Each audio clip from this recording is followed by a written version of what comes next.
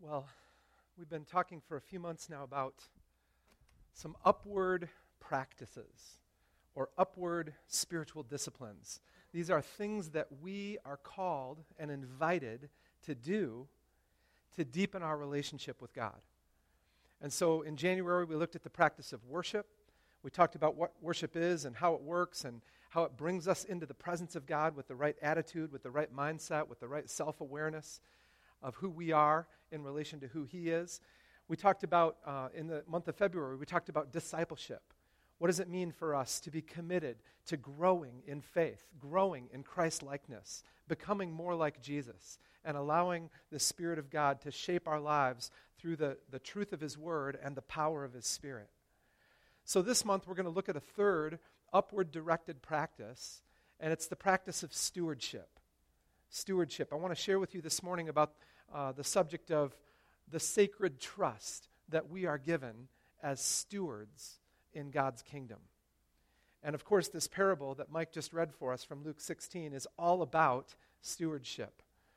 Stewardship is one of those things that can be hard to talk about. Sometimes people can be touchy about the subject of their possessions, their belongings, their money, and what the church should or shouldn't have to do with all of that.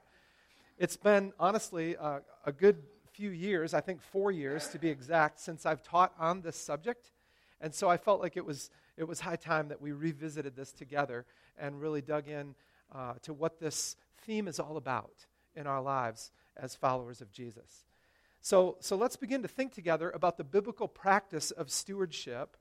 And we're going to look at this theme, this practice, for the month of March over the next 4 weeks. And we're going to use this parable from Luke 16 because there's a lot here for us to talk about and unpack with regard to this subject of what it means to be stewards of all that we've received from God.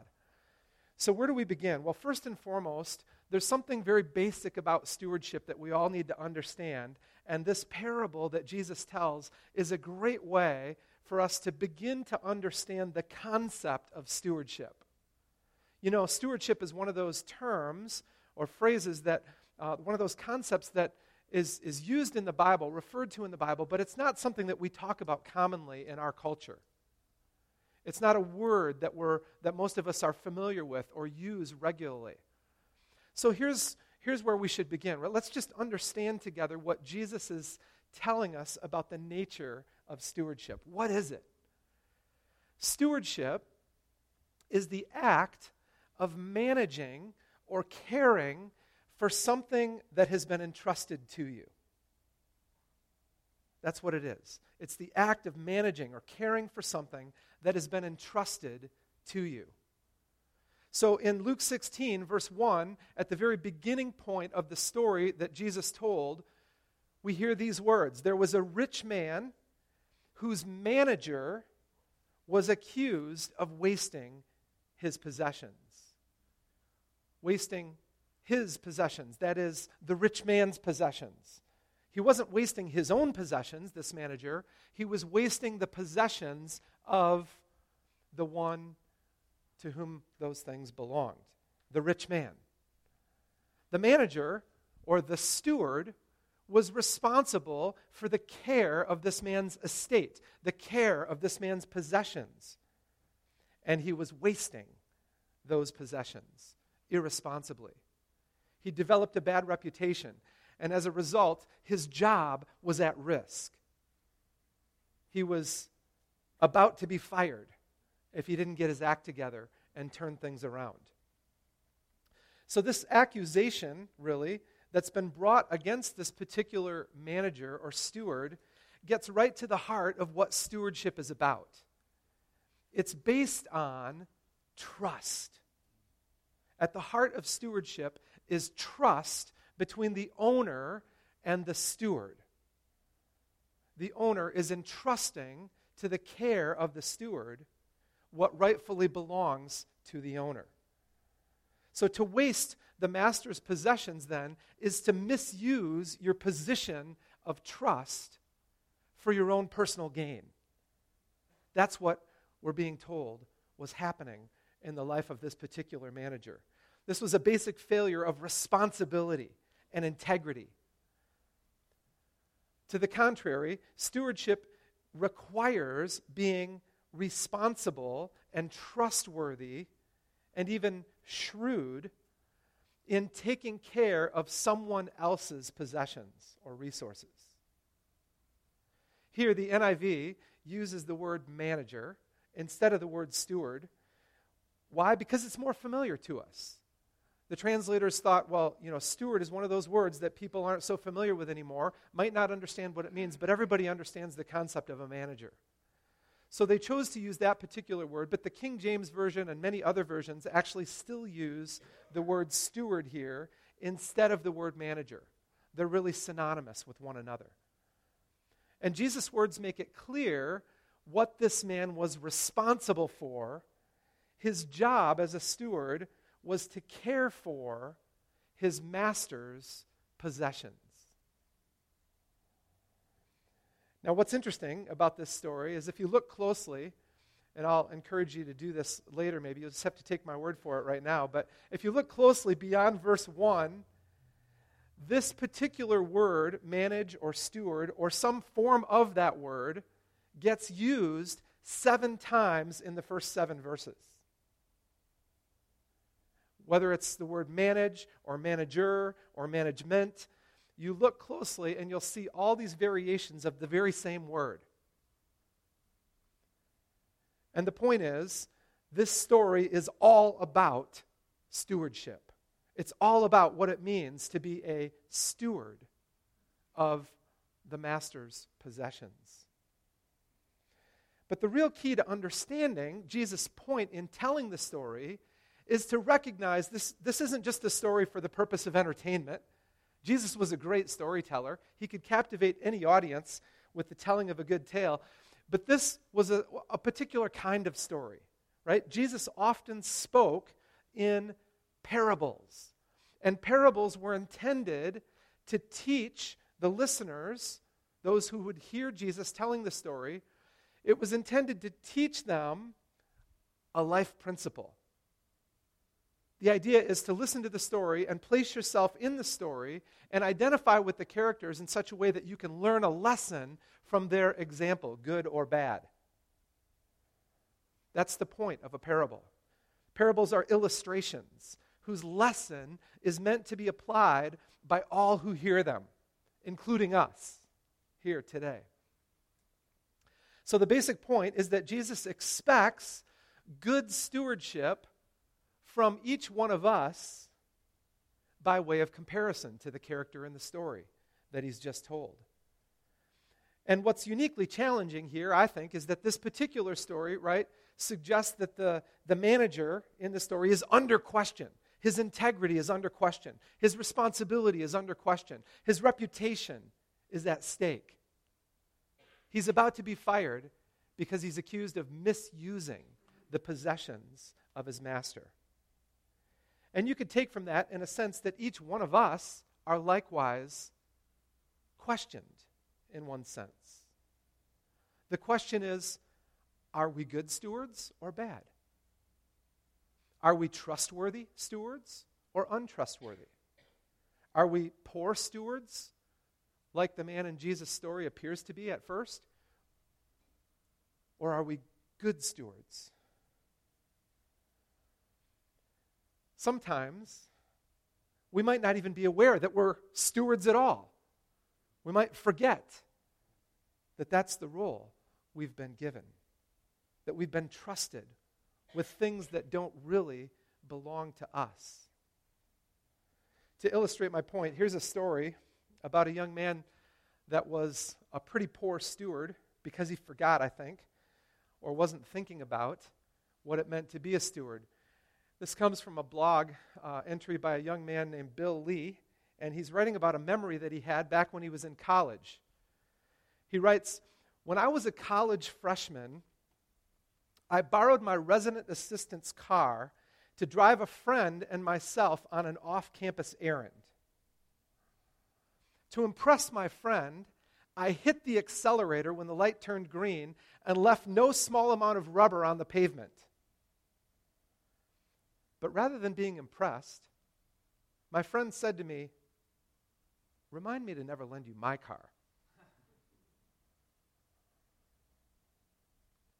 That was not only a blow to my pride, it was a memorable lesson in stewardship. For just like the car that I borrowed, this planet doesn't belong to us. We were given authority and are held responsible as God's stewards for what happens down here to the physical world. And whether or not we like it, we are meant to be responsible for what God has given us care over. We're responsible for how we treat it and what we do with it. As stewards, we are to manage God's resources well according to His desires and purposes. Now, most of us can identify with the concept of being a steward of money or tangible property like a friend's car, for example. But when it comes to taking responsibility for our stewardship of other more intangible things, the concept can become a little fuzzy. Like, for example, what does it mean to be a good steward of your abilities or your time or your relationships with others or even the created world around you? What is it that we're really responsible for as stewards under God's oversight? What is it that He's given us to manage and to care for? Well, those questions lead us to a second key insight from this parable. You see, I think Jesus is intentional here in the telling of this story and wants us to readily identify the rich man with the God of heaven and earth, and then identify ourselves with the steward. So the point then becomes this: as God's stewards, we have been entrusted to care for what rightfully belongs to Him. That's the heart of the story. As God's stewards, we have been entrusted to care for what rightfully belongs to Him. As I mentioned, the trouble is we often fail to remember that everything we have and think we possess really comes to us as a gift from our Father in heaven. What was at issue with the steward in Jesus' parable, and is always at issue with us too, is the misuse of someone else's possessions. That means we need to clarify the question of ownership. You see, a steward, like the one in Jesus' parable, becomes careless and untrustworthy when they become wasteful or presumptuous with their master's possessions.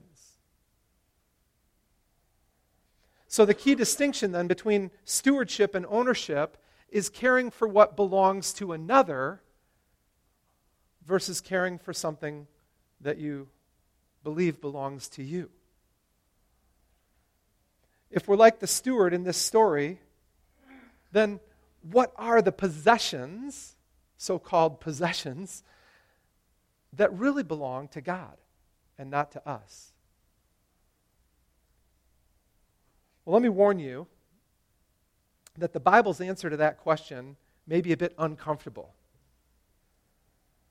For according to Scripture, the answer is that everything we have actually belongs to God.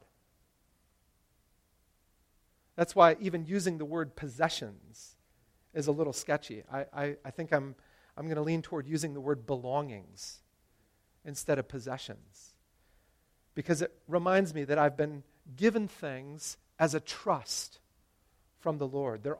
Everything I have is a gift from Him. From the clothes on your back, to the car that you drove here, to the house that you woke up in. I mean, for that matter, even the sun, the moon, and the stars that govern the hours of the day and night, they all belong to the Lord of heaven and earth. The biblical reality is simply this: everything in all creation belongs to God because He made it. He's the creator of heaven and earth. Our very life is a gift from God. And this means that perhaps more than anything else, what really causes us to be poor stewards of the resources that God gives us care over is the myth of ownership. Do you really own anything? Or is God the true owner of all that you've received? The myth of ownership is the mistaken notion that we can do whatever we like with whatever we think belongs to us. That mindset often leads people into poor stewardship of what they've been given. In contrast to that way of thinking, the Bible puts forward for us a very different, a very radical approach to thinking about possessions or belongings. The psalmist begins Psalm 24 with this declaration. Listen to these words. Psalm 24, verse 1. The earth is the Lord's and everything in it, the world and all who live in it. So even those who don't know that they belong to the Lord belong to the Lord.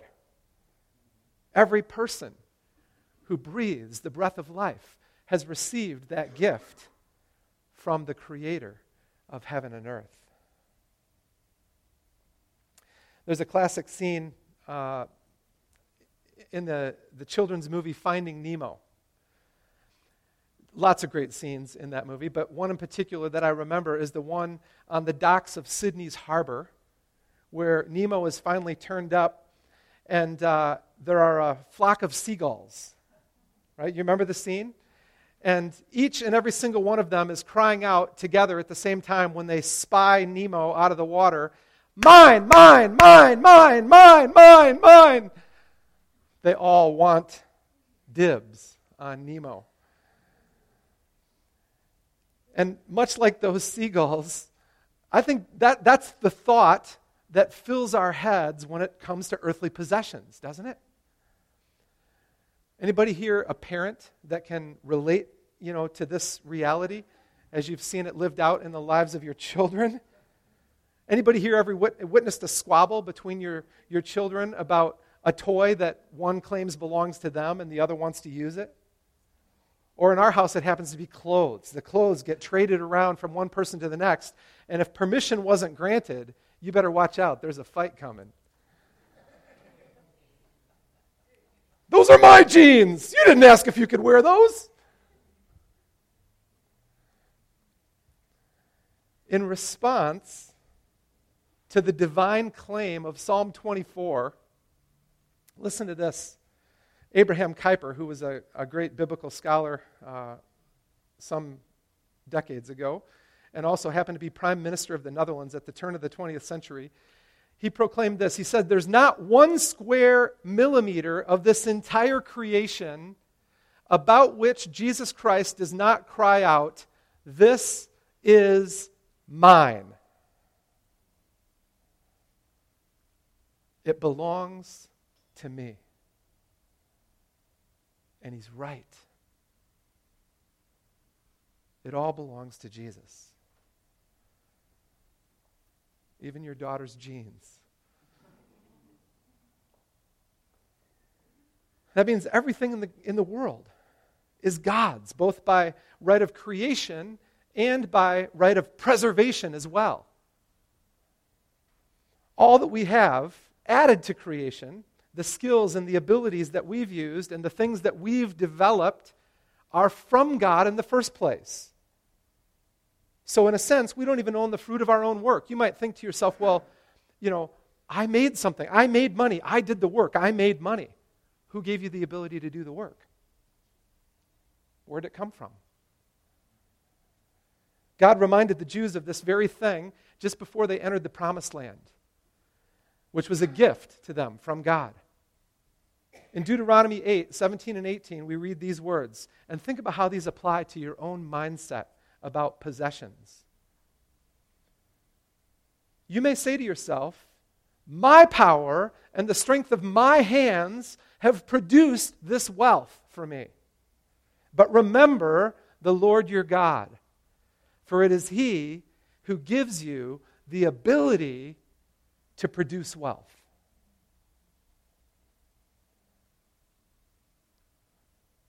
In fact, we could go back even further than that.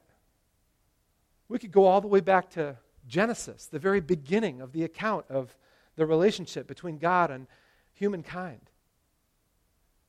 Do you remember what God said to Adam and Eve in the garden? He gave them stewardship over creation.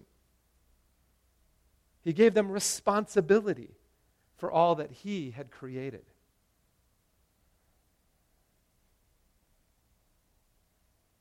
And then there's something else to think about. Not only does God's right of ownership apply because it's the right of creation and the right of preservation, in a sense. He's the one that keeps us living and breathing. But it also stands true that God is the owner of all things because of what we might call the right of redemption. The right of redemption. Paul explains it this way in 1 Corinthians 4. He says, even our bodies belong to God on the basis that they've been bought and paid for with the blood of Jesus Christ. 1 Corinthians 6, 19 and 20. Do you not know that your bodies are temples of the Holy Spirit who is in you, whom you've received from God? Listen to this. You are not your own. You were bought at a price. Therefore, honor God with your bodies. And what was the price that was paid to purchase your life, to ransom your life from the pit of hell? It was the blood of Jesus. Verses like this remind me of my younger days growing up in the Reformed Church when I would go to catechism. Anybody else ever have to go to catechism classes?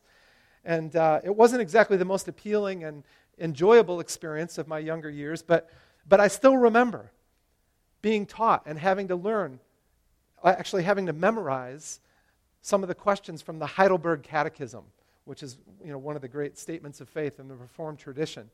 And so I committed to memory as a young boy the very first question and answer in the Reformed Catechism. Maybe some of you are familiar with this, and others are probably thinking, what's the Heidelberg Catechism?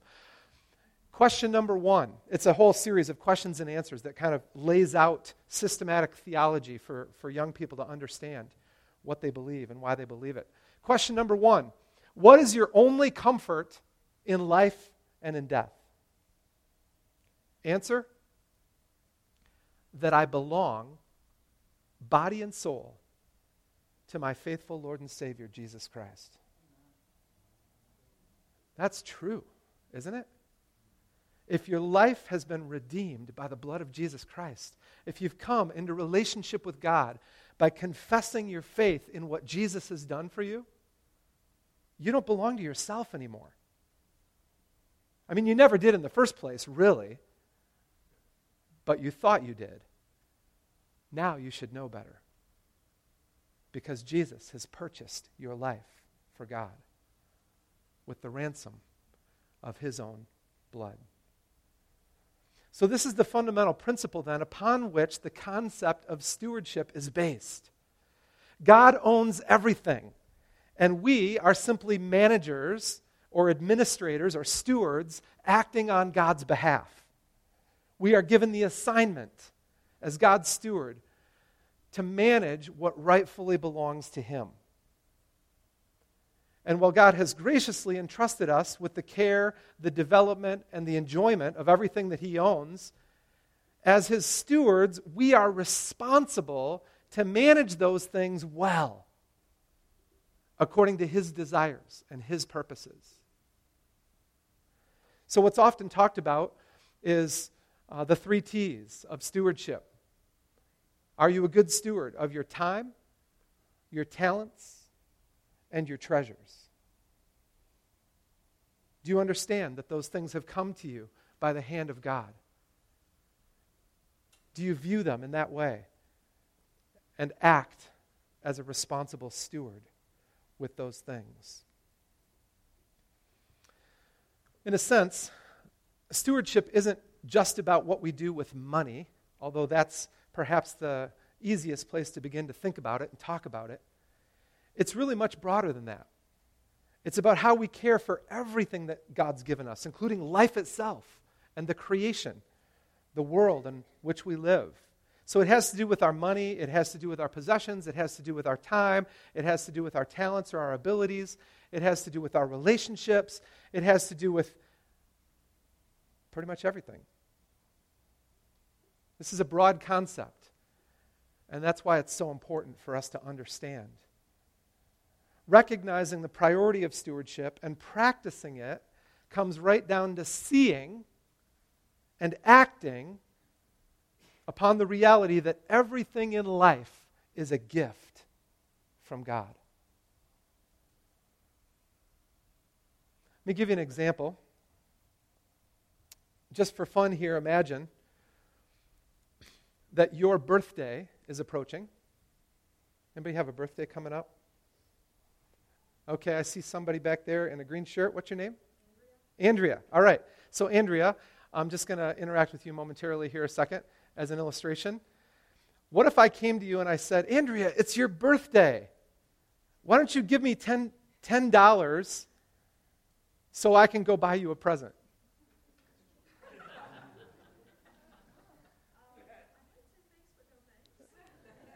Right. Clever little idea at work here, right? Listen to this quote from C.S. Lewis in Mere Christianity. He wrote, "Every faculty you have, your power of thinking or of moving your limbs from moment to moment is given to you by God. If you devoted every moment of your whole life exclusively to His service, you could not give Him anything that was not, in a sense, already His. So that when we talk of a man doing anything of God or giving anything to God, I'll tell you what it's really like. It's like a child going to his father and saying, 'Daddy, give me 6 pence to buy you a birthday present.' Of course, the father does it, and he's pleased with the child's present. It's all very nice and proper, but only an idiot would think that the father is 6 pence to the good on that transaction." The point is, everything we give to God came from Him in the first place. That's what stewardship is all about. What kind of stewardship does our Father take pleasure in? The key to this whole parable becomes really clear in verses 8 and 9. So let's go there with the time we have left. I want to wrap up here shortly. The master, Jesus says, Luke 16, verses 8 and 9, the master commended the dishonest manager because he'd acted shrewdly. For the people of this world are more shrewd in dealing with their own kind than are the people of the light. I tell you, Jesus says, use worldly wealth to gain friends for yourselves, so that when it's gone, you will be welcomed into eternal dwellings. Now, what do those words amount to? What's the takeaway? What's Jesus driving at with these words? This seems like a crazy story, doesn't it? A dishonest manager who's at risk of losing his job gets commended for cutting the debt that's owed to his master? Maybe you're reading this thinking, wait a minute, this is confusing. How does this work? Why did he get commended? Well, here's what it comes to. Let me unpack this for you. Jesus says, commendable stewardship is using God's resources to make friends, bless others, and honor your master. That's the point of this parable. Jesus says commendable stewardship is using God's resources to make friends, bless others, and honor your master. Now let me explain where I come up with that notion from this story. And here's where the interpretation of this parable can be very confusing at first glance, because it seems like Jesus is commending and rewarding this steward in the parable for being shrewd by lowering the debt that's owed to his master. How does that make any sense? From a financial perspective, this doesn't exactly seem like the best move he could have made. You'd think, actually, that the owner might be mad about it. What do you mean? They owed me 1,000 and you cut it to 500? Incompetence and dishonesty seem to be rewarded at first. Perhaps you're thinking, as I did when I first read this, what makes this guy's actions commendable? Why is this steward, whose reputation is already questionable to begin with, actually complimented by the master, rewarded by the master, for collecting less money than was actually owed? Have you thought about that? Well, as you ponder it right now, let me share with you a couple of interpretive keys or insights that are maybe not readily apparent when you read the story, but if you dig a little deeper and you do some research, there's some phenomenal lessons in this story. And yet they're hard to see through the lenses of our 21st century Western worldview. What many biblical commentators have recognized is that the charging of interest on a financial loan was actually against the Jewish law. It was unbiblical. It was not condoned. And yet Jews at the time of Jesus would often dance around that requirement of the law by charging interest on products lent instead of on money. Because they had a legalistic mindset. Well, if the law says you can't charge interest on a financial loan, I won't loan somebody money, I'll just loan them some olive oil. And then I can charge interest. Because I'm technically following the letter of the law, but not the spirit of the law. So Jews at that time then often danced around this requirement by charging interest on products instead of on money. And notice what was lent in the story. Products, not money. In this case, olive oil and wheat. So it's likely then that this steward wasn't only protecting his own neck, right, by reducing the debt of his master's debtors, trying to make friends so that if he does get fired, he'll have people that will welcome him. That's one motive here. But essentially, what commentators have said is that he was likely removing the interest from the loans that were given. So this had a triple effect then. On the one hand, it made friends for him because the debtors were like, great, I only owe $500 instead of $1,000. That's awesome, right? Secondarily, it blessed the debtors. It made friends for him, so he had some self-interest at stake. It blessed the debtors. Those are the first two. And then third, it had the effect of making his master actually look pious in the process. It made his master look like, hey, okay, I'm just going to do the right thing. I'm going to cut the interest on this loan, and I'm going to just ask you to pay me back what I gave you in the first place, which was the right way of loaning something to someone according to Scripture. So this is shrewdness at work. This is the shrewdness that the unjust steward is commended for. He acts in a way that earns him favor, that blesses the debtors, and makes his master look good all at the same time. Pretty clever, if you think about it. In fact, do you know what being shrewd really means? It's a word that's not always thought of as a compliment. We often use it in a negative sense. But that's not how Jesus uses it here. It's having or showing sharp powers of judgment.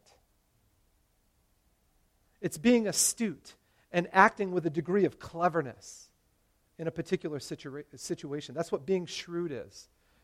So the question is, are you shrewd in how you act as a steward of all that God has placed in your hands?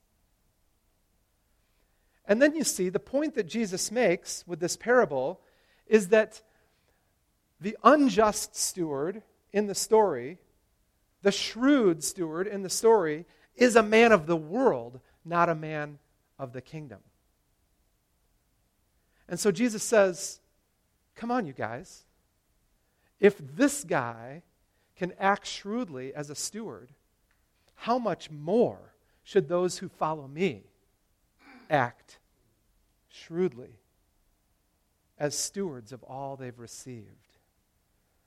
So this is by way of comparison. Jesus is saying, if he could do something like that, how much more are you capable of?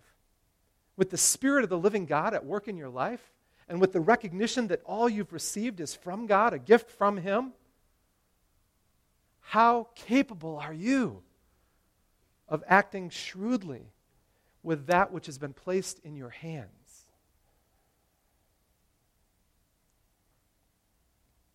So Jesus says, if people of the world are wise and shrewd enough to use resources to make friends for themselves, how much more should people of the light be able to do the same?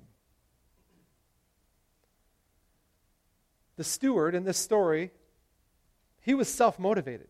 He was protecting his own skin. He wasn't doing this for the glory of God. He might have been doing it in a sense to make his master look good, but really he was doing it for his own selfish motives in case he lost his job. But you see, in our case, we don't have to protect our skin because God will protect it for us. We are called to be shrewd stewards for an even higher purpose than the one illustrated in the story that Jesus told. And this insight then, I think, really challenges us to the very core of our materialism. Doesn't it? All that we have has been given to us by God, not simply for the purpose of our own consumption and enjoyment, but for the blessing of others and for the deepening of relationships, which God values above all else. So one commentator writes in summarizing the heart of this parable, he says, money is meant to be a source of blessing. Not just to us, but to others. It's to be used to bless you, your neighbors, and the world around you. This is why I love a memorable scene from one of my favorite movies. And I'm going to show it to you in just a moment. It's a scene from the musical Les Miserables, where Jean Valjean is caught stealing the priest's silver. You remember what he says, the priest? If you've seen this, you're familiar with the story. He's brought back by the police, and the bishop says to Valjean, "You forgot. You forgot. I gave you these also." And then he takes the two silver candlesticks on his kitchen table and gives them to Jean Valjean. "You forgot. I gave you these also. Why would you leave the best behind?" Take a look.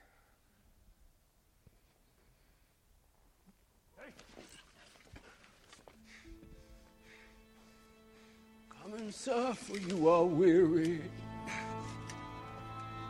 and the night is cold out here. Though our lives are very humble, what we have to share. There is wine here to revive you.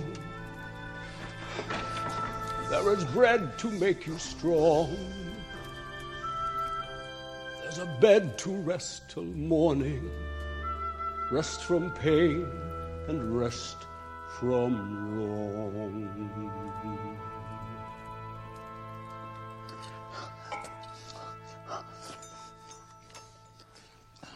Bless the food we eat today.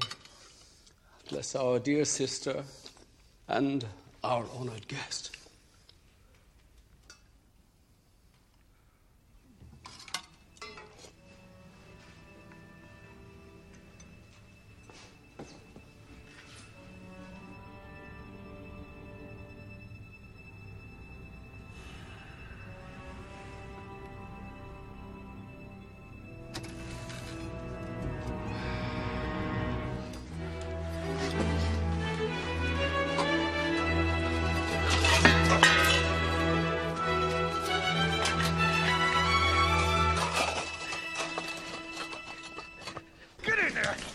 Down! Stay there! Monsignor, we have your silver. We caught this man red-handed. Get the nerve to say you gave him this. That is right. But my friend, you left so early. Surely something slipped your mind. You forgot. I gave these also. Would you leave the best behind?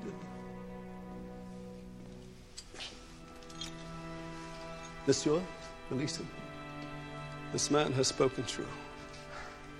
I commend you for your duty.